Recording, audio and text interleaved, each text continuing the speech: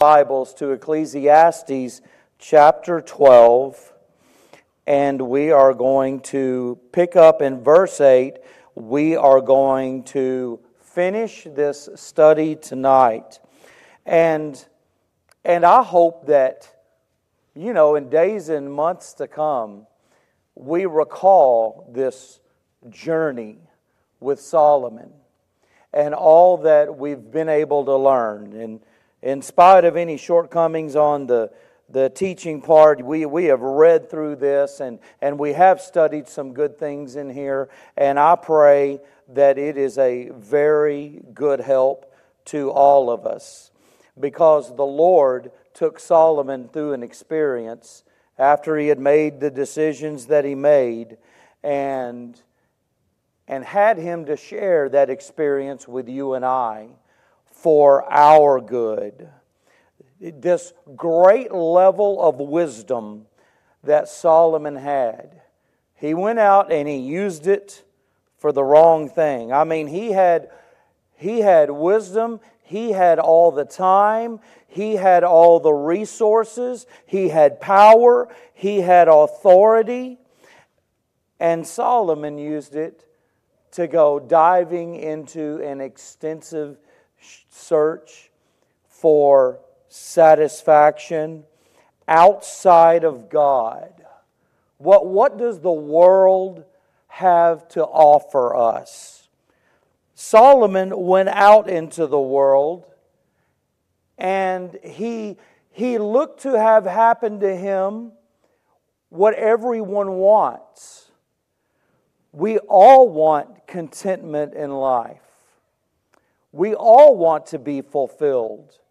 We all want to be satisfied. And there's a lie out there that says the world will bring you that. And things can go along decent for a short time, and then you fall off the cliff out there in the world. It does not give what it promises. And as we are to take these words that God gave Solomon to give to us from his experience, let's understand this. His search was much deeper than ours could ever get to. Look at the wealth he had. Look at the ability he had to take what he was and have a more broad search for contentment from the world, happiness, pleasure, satisfaction from the world than any of us all together could come up with. I mean, he went on quite a search. And he strived to wisely discover a satisfied life. And as I'm about to say this, I think of what human beings do over and over and over again, what they get involved in, what they think will make them happy. Solomon's search consisted of wealth, wine, women, good works, and any worldly pleasures he could go out and find and experience. And the result of his experience in all of these different areas, which are still around today, it's the same old neon lights from the world. It's the same old whisper from the world, full of empty promises for satisfaction. After Solomon's experience, he describes it in many different words, and what we learn by him trying to be happy, fulfilled in the world, it was futile for him. To go out apart from God and to find it somewhere else, it was futile, it was grievous, it was sorrowful. How about this? It was without purpose.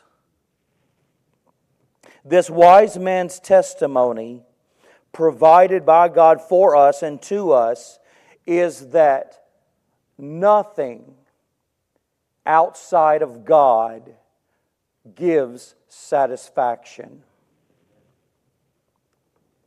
He searched for it with money, with wisdom, with power, more than we ever would possess.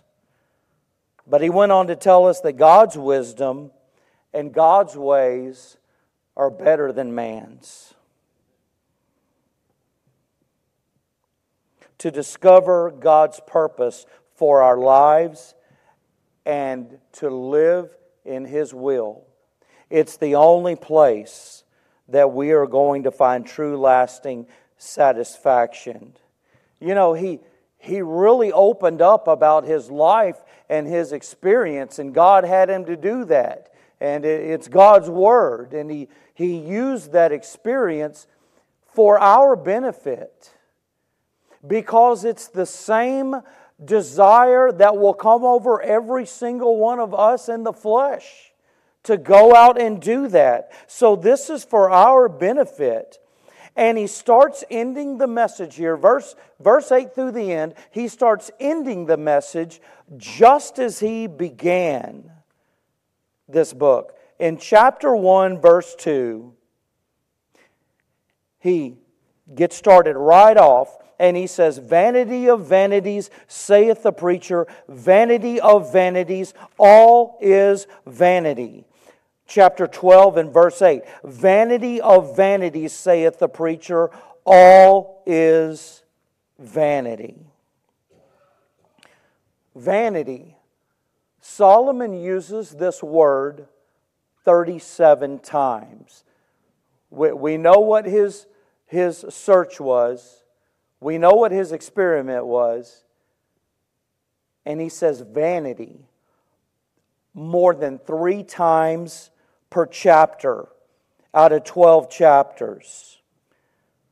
Vanity means emptiness. You might say a puff of wind, a vapor. I like to say cotton candy. I'm not the first one to do that. That's not mine. Many preachers have described vanity by cotton candy.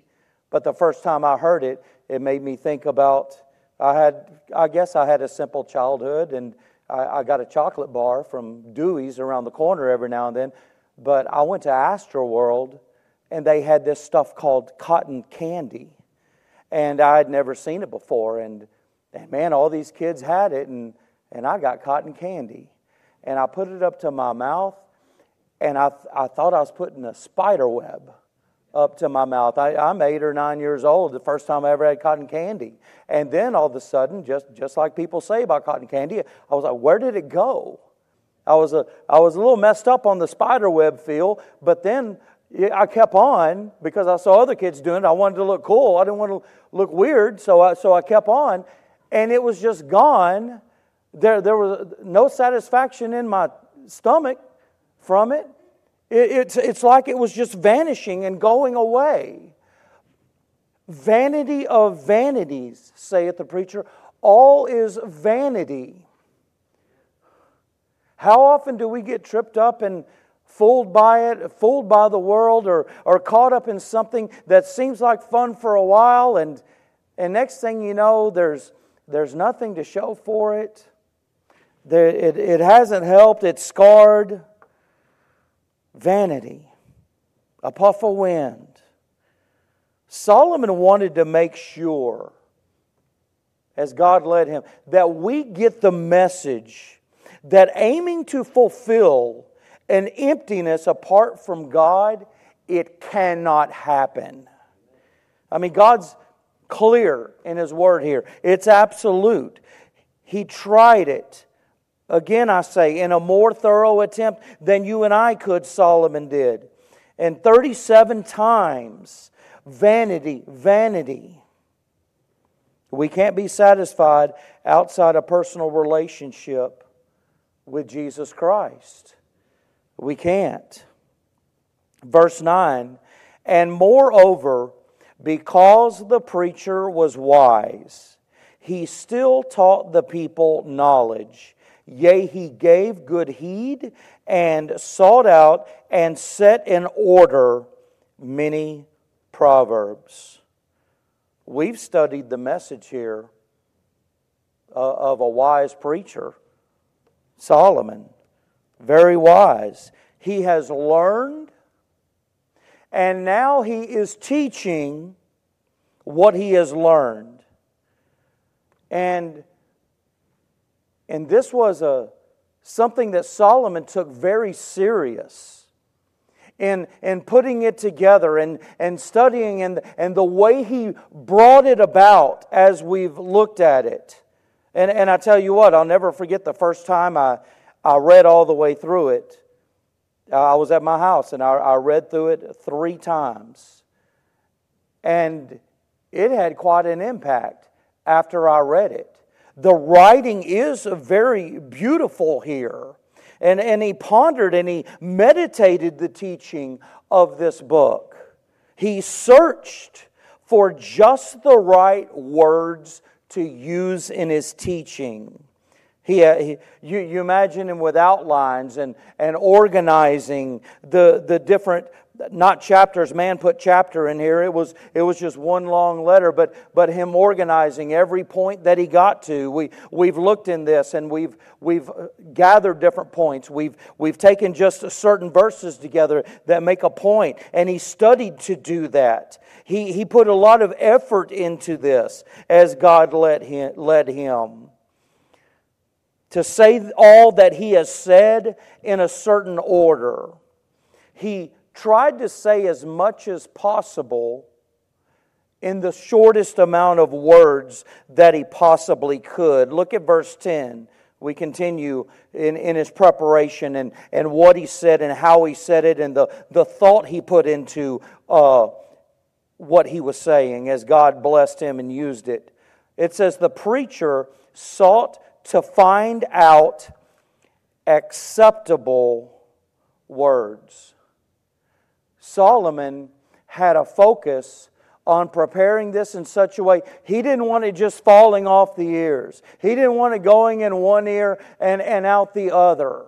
He wanted the words that he was saying and the truths he was trying to get across, he was wanting them to be desired.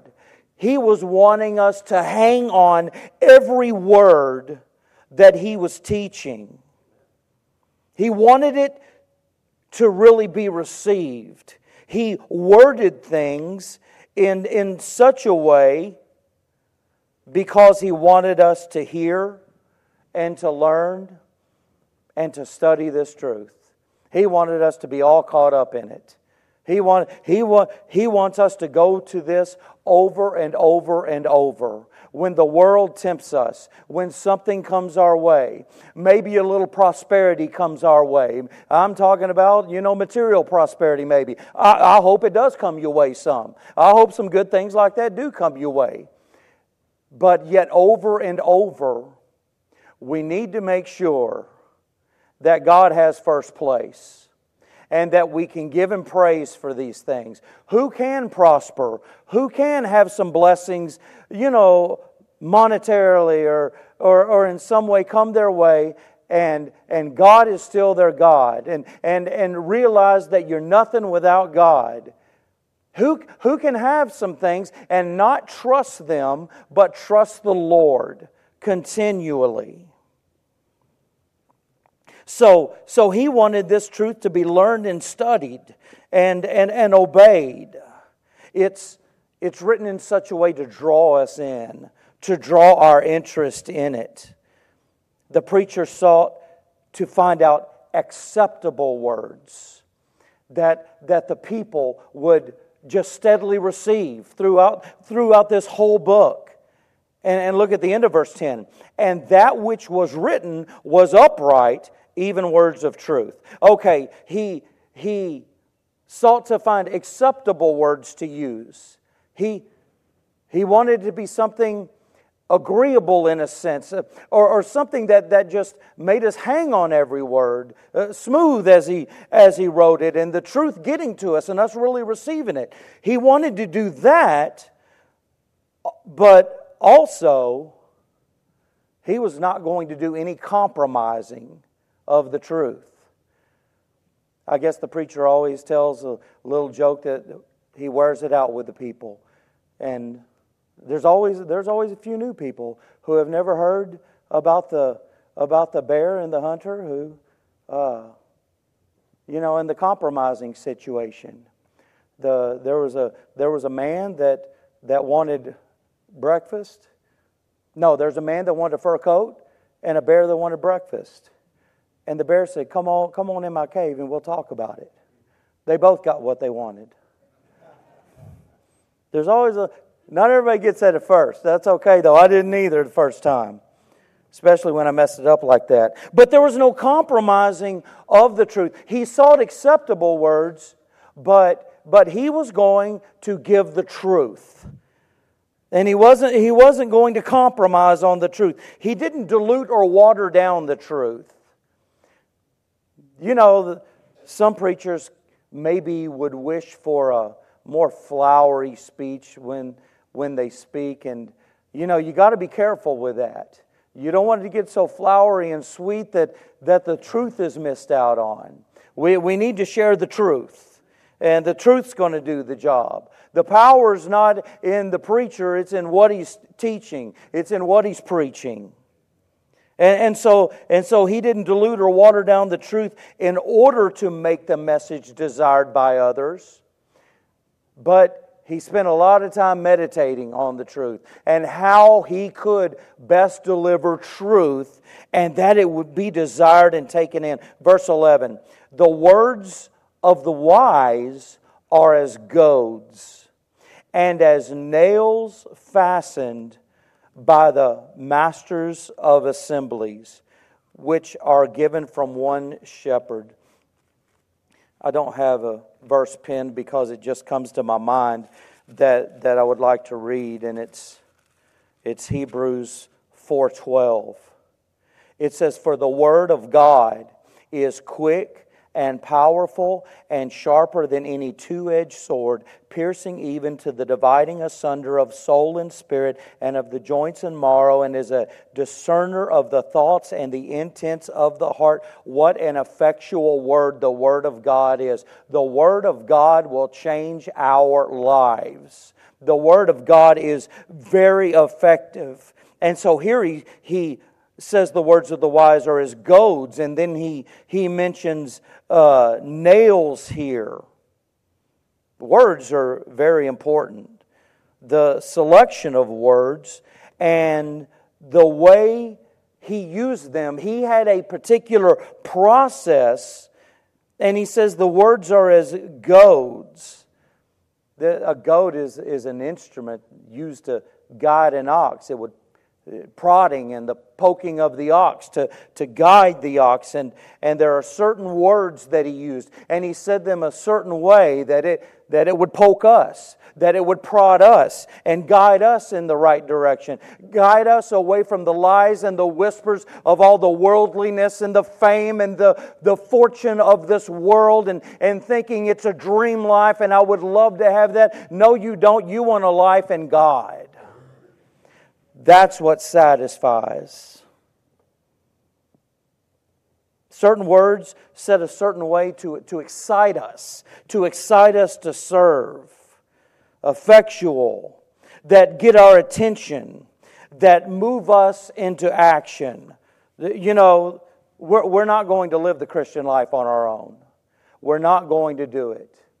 And if we're not having some time in the Word of God, daily, continually, then the Christian life is not going to be what it should be, because God intends that we be in His Word. The psalmist said, "It is a lamp unto my feet and a light unto my path." We're walking around in the dark without the Word of God. Thank God we have it. Thank God how effectual and guiding and how wonderful these instructions are. Wise words are like nails. We don't use too many nails anymore, do we? We use a drill and screws. How many nails do you use building a house, brother? You still use nails? Regular nails? Hammer and nails? Huh? Well, nail gun. Yeah, okay, nails in that way. My dad, I still have all my dad's manual tools, and I'll be using manual tools, and if somebody's with me, they're like, "What are you doing?" We've got this. I've got a drill motor with a light on it. You can't even see that nail. I'm not up with all of that stuff, as maybe I should be, but I have all my dad's old manual tools. But I've nailed many a nail with him, and it feels good when those two boards suck up to one another. The more you nail, they're drawing in and they're making a tight fit. It feels good. It doesn't feel good in my joints and bones to hammer anymore. I do have a drill motor. I use that some, but it feels good to draw the wood together. And it's the same way when these key words hit us in a certain way, and it draws a point together for us, and it draws two truths together that Solomon's trying to get across, and it makes sense to us, and the light comes on. I'll never forget Granddaddy teaching me a certain truth, and he taught it over, and he must have taught it to me 60 times, and he saw something in my eyes. I guess the first 59 times, he saw nothing in my eyes. And then he said, "The light just came on. You just got it, didn't you?" And then I said it back to him. He said, "Yeah, you finally got it." How wonderful it is when things come together in truth from the Word of God. And so that was Solomon's art. He was depending on God to use him to create here. That we get this. Verse 11 says, "The words of the wise are as goads, and as nails fastened by the masters of the assemblies, which are given from one shepherd." You know, there's a lot of foolish words that come from the wisdom of this world. Man, we can hear a lot of foolishness out in the world. But true, beneficial, wise words, they come from God. There are no words like God's words. There is no way this is not God's Word. There are no words like these words. There is no book like this book. There is no effect on a life like what can come from the Word of God. This is God in written form. Oh, may we not neglect it. There are no words like the words you find in God's Word. Verse 12, "And further, by these, my son, be admonished.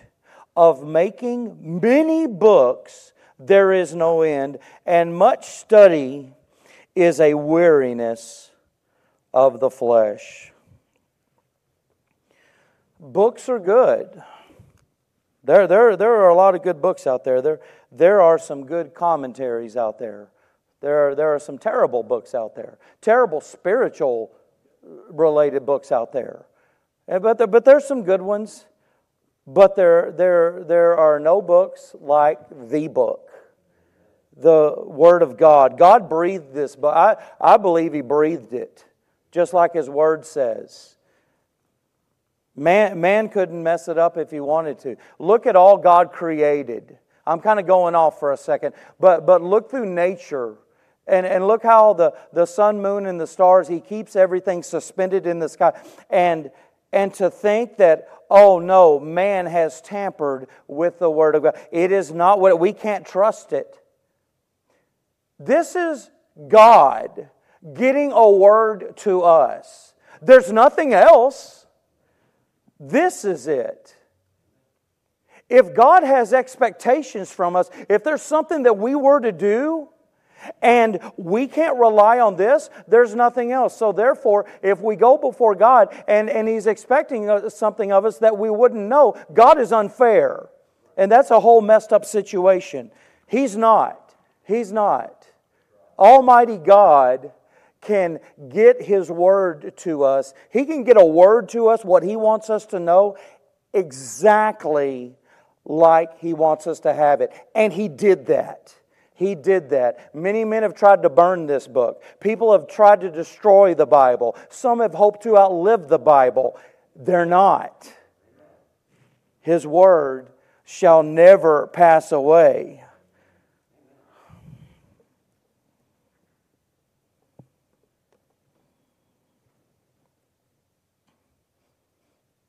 There's good books, but no books are ever as important as the Scripture. Listen to what Paul, older preacher Paul, said to young preacher Timothy.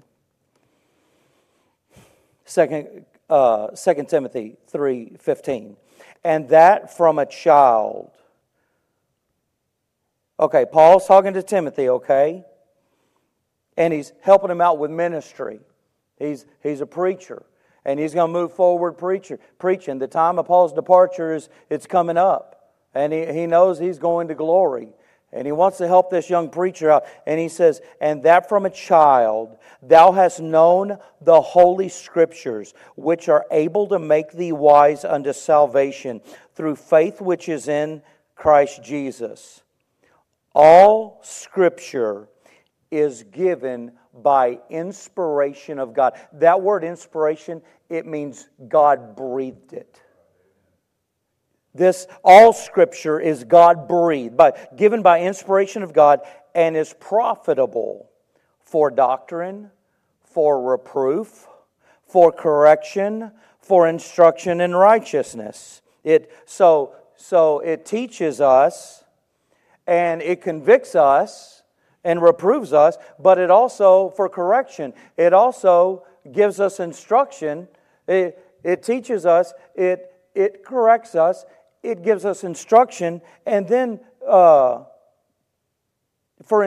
it shows us the way to go, and then it says for instruction in righteousness, that we can be taught, that we can be convicted, that we can have help to turn it around and to have shown what we need to do, and then to be able to move forward.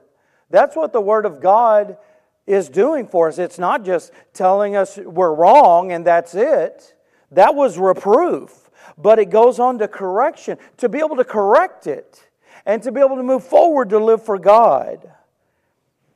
All Scripture is given by inspiration of God and is profitable for doctrine, for reproof, for correction, for instruction in righteousness, that the man of God may be perfect, thoroughly furnished unto all good works. I don't need to rely on a sign. I don't need to rely on God to speak audibly to me. He never has, yet the way He talks to us through His Word, it's louder than if it were audible. The Word of God is God speaking clearly to us. Wise old Paul to young Timothy, what does he have to say to him to help him as a preacher, to lead and to shepherd? Stick with the Scriptures, Timothy. Stick close to the Scriptures. Depend on the Word of God. Oh, the psychology professors and the sociology professors and all of the wise of the world, they're out there saying a whole lot of different things. There are a lot of people who claim to have a lot of human intelligence and smarts, and they want to share it, and they want to try to guide with it. But 1 Corinthians 2:5 says that your faith should not stand in the wisdom of men, but in the power of God. I haven't left enough time to close this up. Let's try to close this up, though. Verses 13 and 14. Let me go ahead and read them together. Let us hear the conclusion of the whole matter. Fear God and keep His commandments. Think about His journey. Think about His experiment that God wanted us to have. Here's His conclusion. Fear God and keep His commandments, for this is the whole duty of man.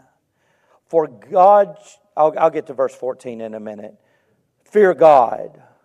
I'll never forget the prison preacher who came to a highfalutin church and he was out there on the basketball court and his message was investigate God.